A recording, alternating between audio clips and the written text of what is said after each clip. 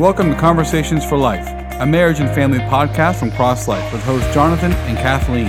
Each episode, we sit down and talk about the things that matter most to those that matter most to you. We're so glad you're with us today. Please pull up a chair and join in the conversation.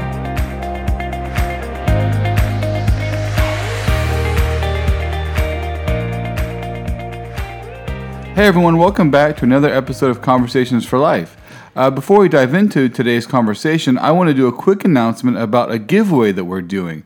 We have recently updated our podcast page, and now every episode of Conversations for Life will have its own page. And we invite you to go and check it out for yourself at www.crosslifetoday.org. And all the pages will have transcripts available. They'll have related materials and links to information that we talk about in the conversation. We've had some of the pages are fully done. Some are still needing a little bit more, but by the end of June, the update will be complete. And so to celebrate that, this month, we're doing a giveaway of Andrew Case's book, Christina of Aspen Isle. We had a conversation with Andrew a little while back related to his guided prayer books, but he's also written a fantastic novel called Christina of Aspen Isle that I know, Kathleen, you love. Yes, I do. It's a wonderful book, one of my favorites, and it's perfect because as we're talking about God as Father today, the next couple of episodes, and as Father's Day is coming up soon, this book is also about a father's love and the wilds of Alaska and some other adventures, and it's just lovely. So we are giving away 5 copies of the Audible audiobook version of this. And that's really exciting. We're really thankful that Andrew is willing to give us that. So if you share any of our podcast pages via Facebook or email, and you tag us or let us know that you did that, then you'll be entered in the giveaway. And you can do it as many times as you want. And it'll last through the end of June. And we'll announce the winners. And so, just sharing any of our podcast pages or our newsletter with anybody else. That gets you an entry as many times as you want. Well, and Kathleen, today I think we're going to continue in the string of really interesting conversations we've been having. 2 weeks ago, we looked at, in particular, how the Old Testament stories and the narratives that have women being treated poorly or unfairly or even, unjustly. How do we read those stories? Should we think of them as God being okay with misogyny? Is God okay with oppressing women, with encouraging an attitude of disdain or disrespect for women? And we argue that no, that Genesis 1 and 2 show us very clearly that God created women in His image, of equal value and worth in His eyes to men. But what we talked about was that in light of the fall, all human beings are wicked through and through. And so all these stories that show women being treated poorly, God wants us to see the sin that's happening in these stories, the consequences of the fall, and the negative results that happen as a result. He doesn't want us to see that think that He's approving these things. He's wanting us to see this is what sin does. This is how sin ruins people. And the heroes of the story are not Abraham and Sarah or Jacob. The one hero is God, that He over and over shows kindness and mercy to people who make very sinful choices at times. And how that's encouraging for us because we are just like Abraham and Isaac and Sarah and all the rest. And we can see God's mercy in our own lives. And as we read those stories, we see warnings of the consequences for sinful choices and actions. And then last week we looked at the Old Testament law, and we were asking the question, how does, with regard to certain laws that deal with women, again, is this God's way of encouraging a misogynistic view of women, of oppressing women? And we talked about purity laws and uncleanness laws and some of the civic laws.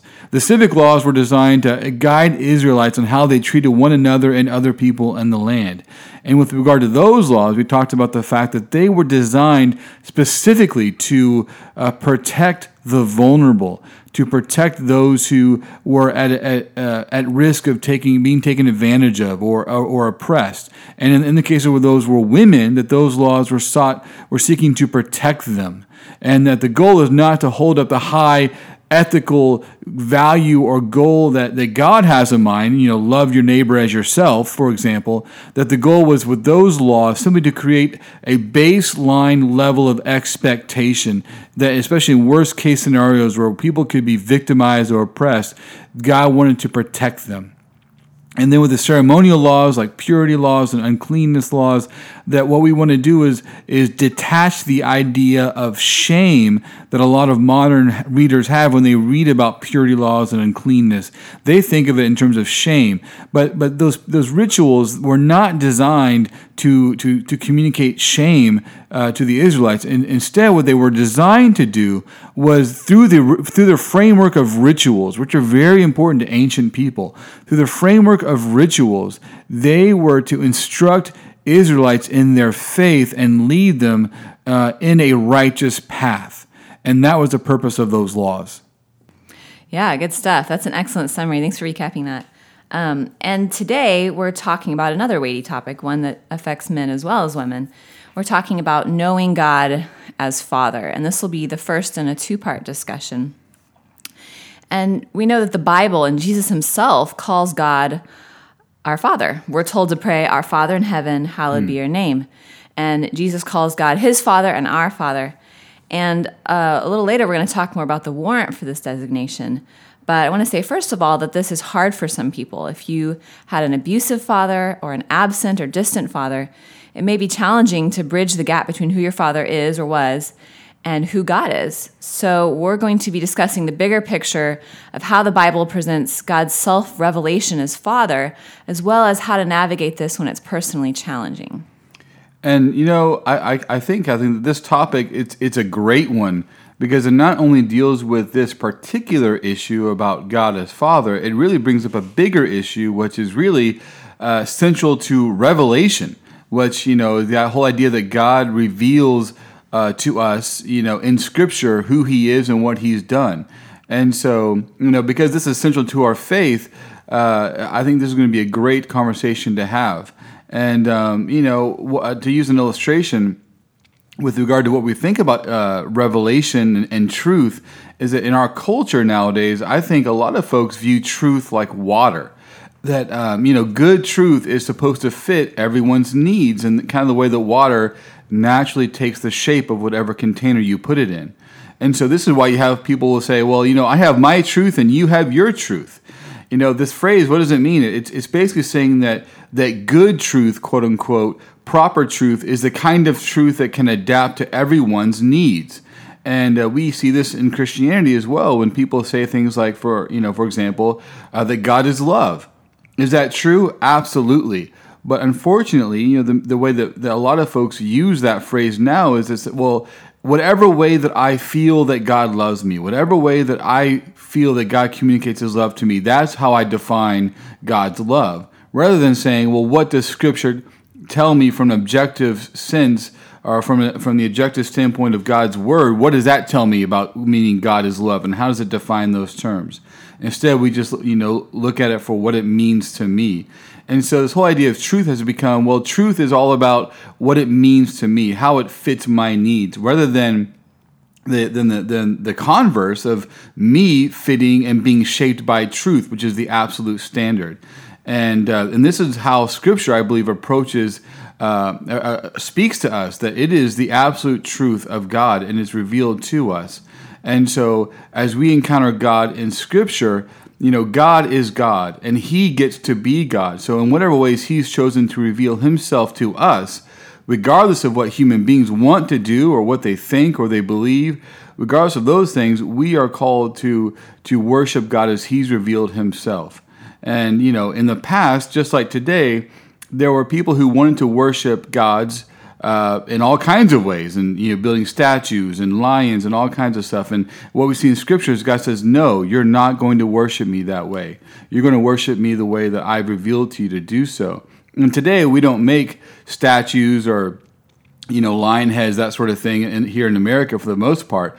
But still, I think whenever we say to God, I'm going to worship you the way that I want to worship you, or the way that I like, we're basically making an idol. Yeah, I love that. That's a really great thing. God gets to be God. God gets to be who he is no matter what we think.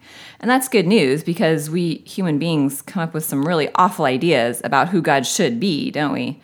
I mean, when we think about when some aspect of God has been twisted or perverted and the teaching that we've heard, whether explicitly in some kind of church community or an implicit sort of teaching through relationships and assumptions, it causes a lot of pain and trauma. And we've been talking about the Bible's view of women for the past few weeks, and that's very appropriate because plenty of people have corrupted the truth about God and used it to subjugate women or African Americans or a whole long list of people. And they were using Scripture falsely, and the outcome is disastrous.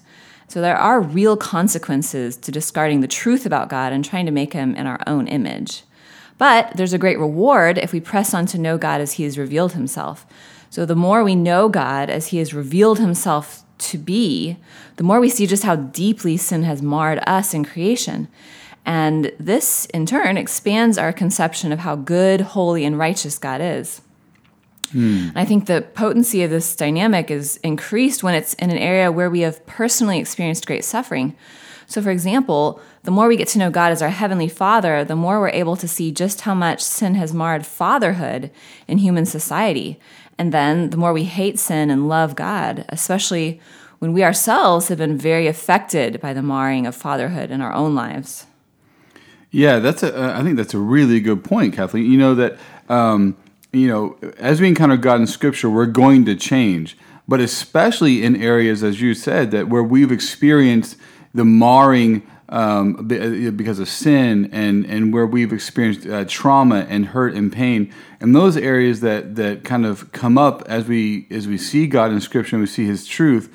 Those are some of the areas where we're going to experience the most effect, I think, about what God, how He can change us and speak to us. And it's not always an easy process. It can be, I would say, it can even be a really painful process for us. But if we go through that process, the beautiful part is God will refine us.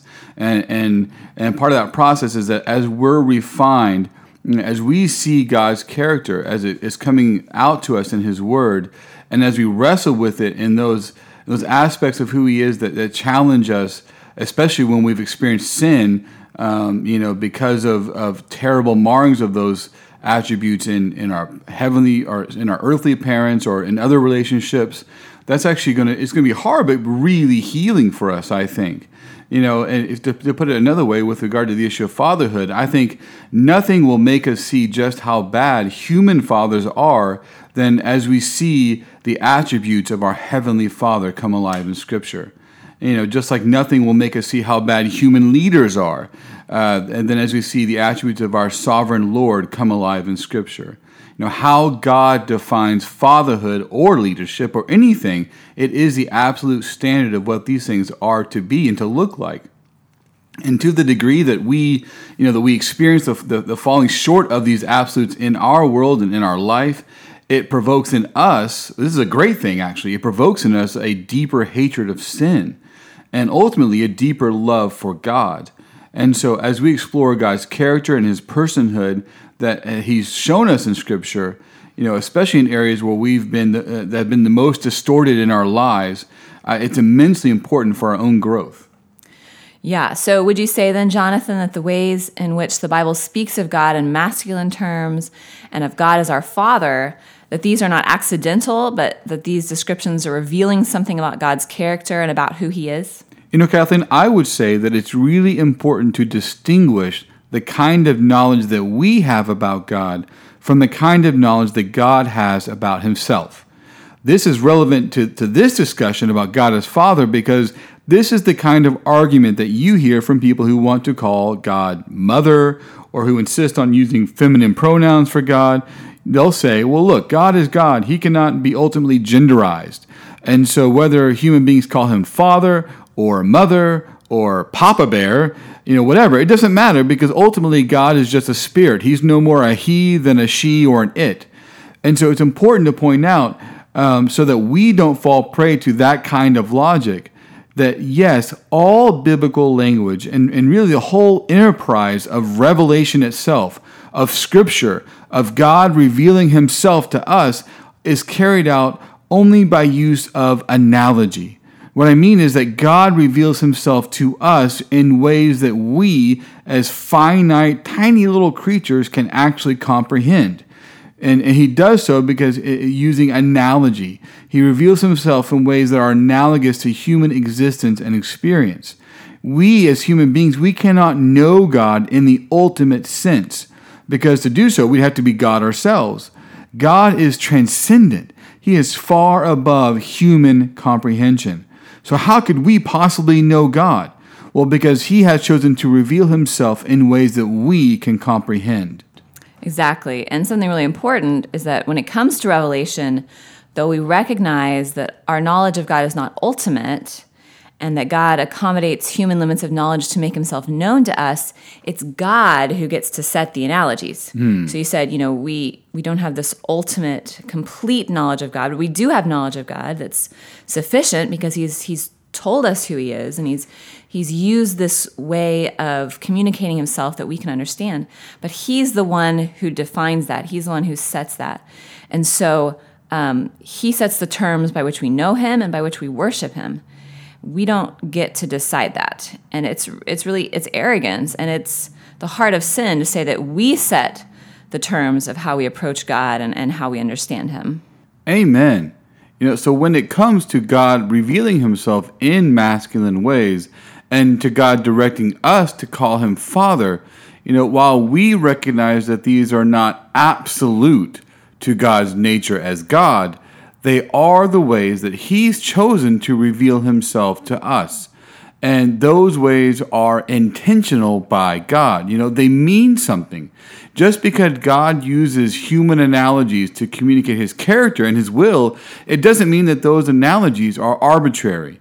When God reveals himself to us as Father, we want to recognize that he is Father in a sense that's far and above any way we might experience fatherhood in a human way. But these attributes of God that are associated with earthly fatherhood, we need to recognize that they are real attributes of God. And so when we call him Father, we're calling him according to who he is. And, if I can just take this one step further, and I think this is really important when it comes to the question about God and masculine terminology, and especially when we talk about God as Father, that in this particular instance especially, it's not as though God was looking around for the best analogy that he could find on earth to reveal himself. And they said, oh, well, I'll just use this. This is a convenient analogy, this whole fatherhood thing, I'll use that. It's actually the opposite, that when God created the first man, Adam, he put within him unique elements of his character that we define as masculinity.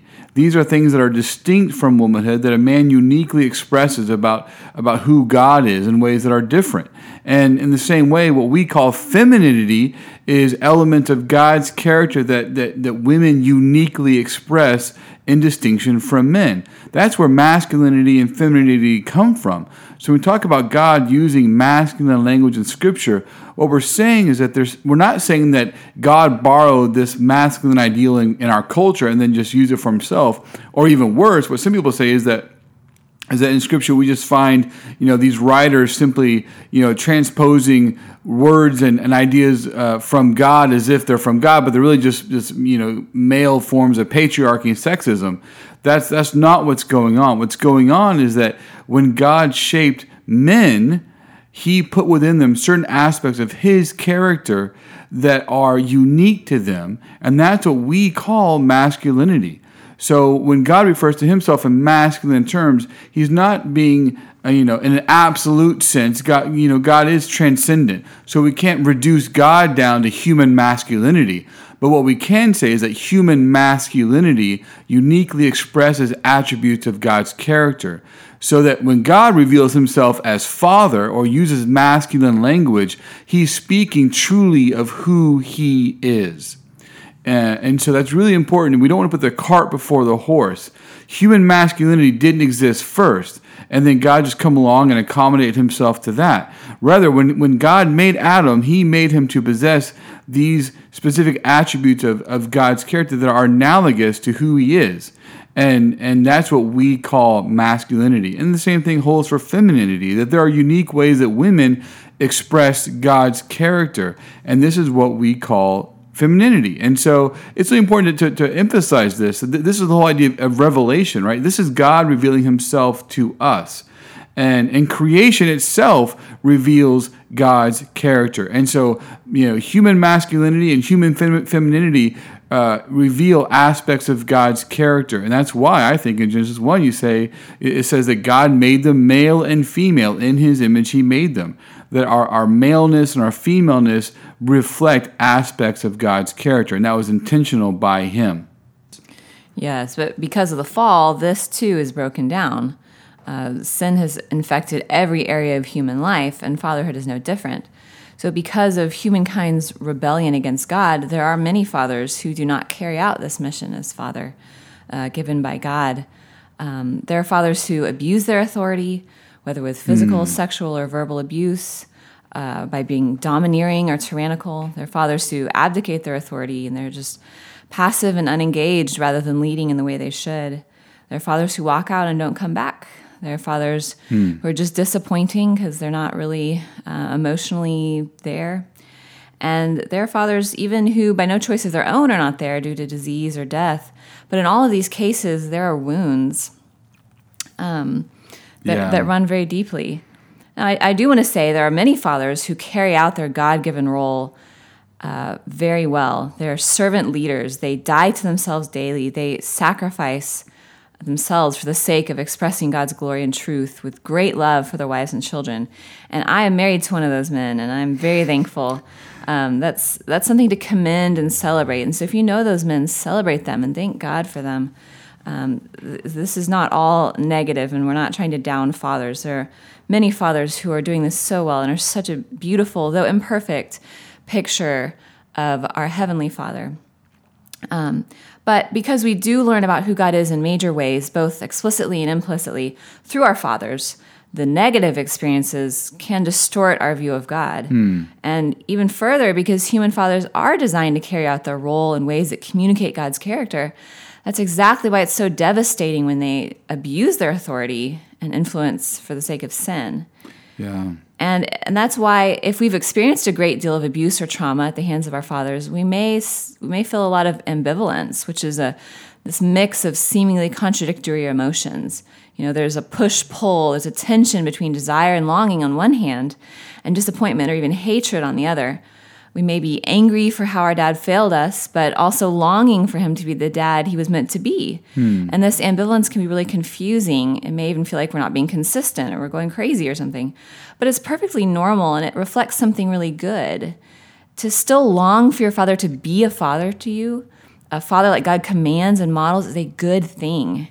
And, in truth, it may be easier to just go numb and pretend like you don't care. I don't think it's really possible over the long run. But it is more painful to deal with that longing, to face it. But that longing doesn't just go away. You keep feeling that longing because that's how God designed us. It's part of being human to long for a father, as God designed fathers to be. And we don't want to deny that part of our humanity. With time, the pain of the childhood wounds from our father, if we had those, the pain lessens and we can have good relationships and live in joy. But yeah, we don't want to deny the part of ourselves that make us human. But all this can affect how we think about God as our father. We may feel that same ambivalence toward him too. We may be scared to hope that God is actually the ultimate father, exactly who he says he is, faithful and trustworthy. We may feel that it's easier to stay a little distant from him, not to claim our position as his children and enjoy the intimacy that he offers. Man, those are all really good points. And I think for those who are wrestling with the ambivalence, I think what I want to say is that your desires for your father to be the father that God designed him to be is a good desire. And that's the thing too, as I said earlier about, not putting the cart before the horse. We don't want to just assume that when God asks us to call him Heavenly Father, or commands us to do so rather, that he's just being arbitrary and just saying, that he's looking at a human relationship and saying, oh, this is convenient, I'll use this to reveal myself. That's not at all what's going on. What's actually going on is that God designed men to carry out aspects of his character that we would call fatherhood in a unique way. And so human fathers, the whole relationship of fatherhood was designed by God to reveal aspects of his character in unique ways. And so when a human being desires that relationship, that's because God designed it that way, and it's a way that God designed for us to actually experience his character in a fleshly, humanly way. And so it's a good desire to want that. And it's a good thing to grieve when that has been horribly marred, when sin and wickedness has actually perverted that relationship so that instead of being an avenue of blessing and a channeling of goodness to a human being, it actually becomes an avenue of suffering and oppression and abuse. That is truly wicked. In fact, I would say it's one of the most wicked things that happens on earth. Because the way that God designed human beings as fatherhood is so integral to channeling blessing and goodness into God's world. And so it's no wonder then that has become so horribly marred. I would argue that almost every sin that happens in the world can be tied to a breakdown in that relationship. And so as we're honest with ourselves, that this desire it's okay to have this desire, and it's not going to go away because God put it in us. It's okay to accept that grief and that pain and to not try to just throw it away or spiritualize it and say things like, well, I'm in Jesus now and none of that matters anymore. Yes, to a degree, we see why Jesus says, unless you hate your father and your mother, you cannot follow me. We understand what he's saying with that he is the ultimate relationship. And so as we become believers, we want to always prioritize our relationship with God. But God isn't going to pit himself against a relationship he himself created. And so we want to honor and respect, and I would say encourage you to get help and counseling and healing in those areas, because that's part of who God made you to be. Yeah, and something that we'll keep talking about next time too is, as we've talked about the fact that God is the ultimate father, and earthly fatherhood is supposed to flow from who he is and what his design is. That's the original design. That's the perfect example. And so these, kind of copies, so to speak, that we see on earth of earthly fathers, even if they're very twisted, they don't change the original. And so that's something that we'll talk about some more, and talking about how we don't want to read our earthly father into God. It should be the other way around. Unfortunately, it isn't always. But we certainly can't take the character of our earthly father and put that on God, make an assumption about God with that, because it's incorrect, and it's an offense to God, and it keeps us from the intimacy that we could have with him. And also, we're gonna talk about the personal side of this. We are not talking about this from some high tower. This applies very personally to me and to you, Jonathan. And so we're going to talk about our own personal stories just a tad, but really talk about, so what is this? What do you do with this in your own life? If you know that God is your heavenly Father and you believe that and you want to believe the scripture and live it out, well, then how do you take this theological aspect of truth that you will yourself to believe and integrate that with the very personal experience of so much woundedness and maybe even a gut level, like, I can't do this, Like aversion to God. Aversion to thinking of God as a father because of the associations there. How do we bring these things together? And so that's what we'll be talking about next time, because we're out of time for this week. But that'll be really good, and I'm really looking forward to that. That's really powerful and heavy stuff, and it's very very challenging, but there is so much hope. And so that's what we're going to be talking about. And so as always, we do want to remind you that Conversations for Life is a podcast ministry of CrossLife. CrossLife's mission is to equip and empower married couples and parents to cultivate life in the home.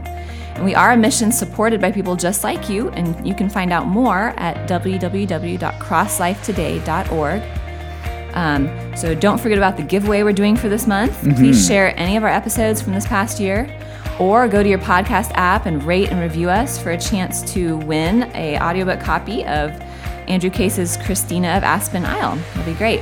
And so until next time, take care and God bless.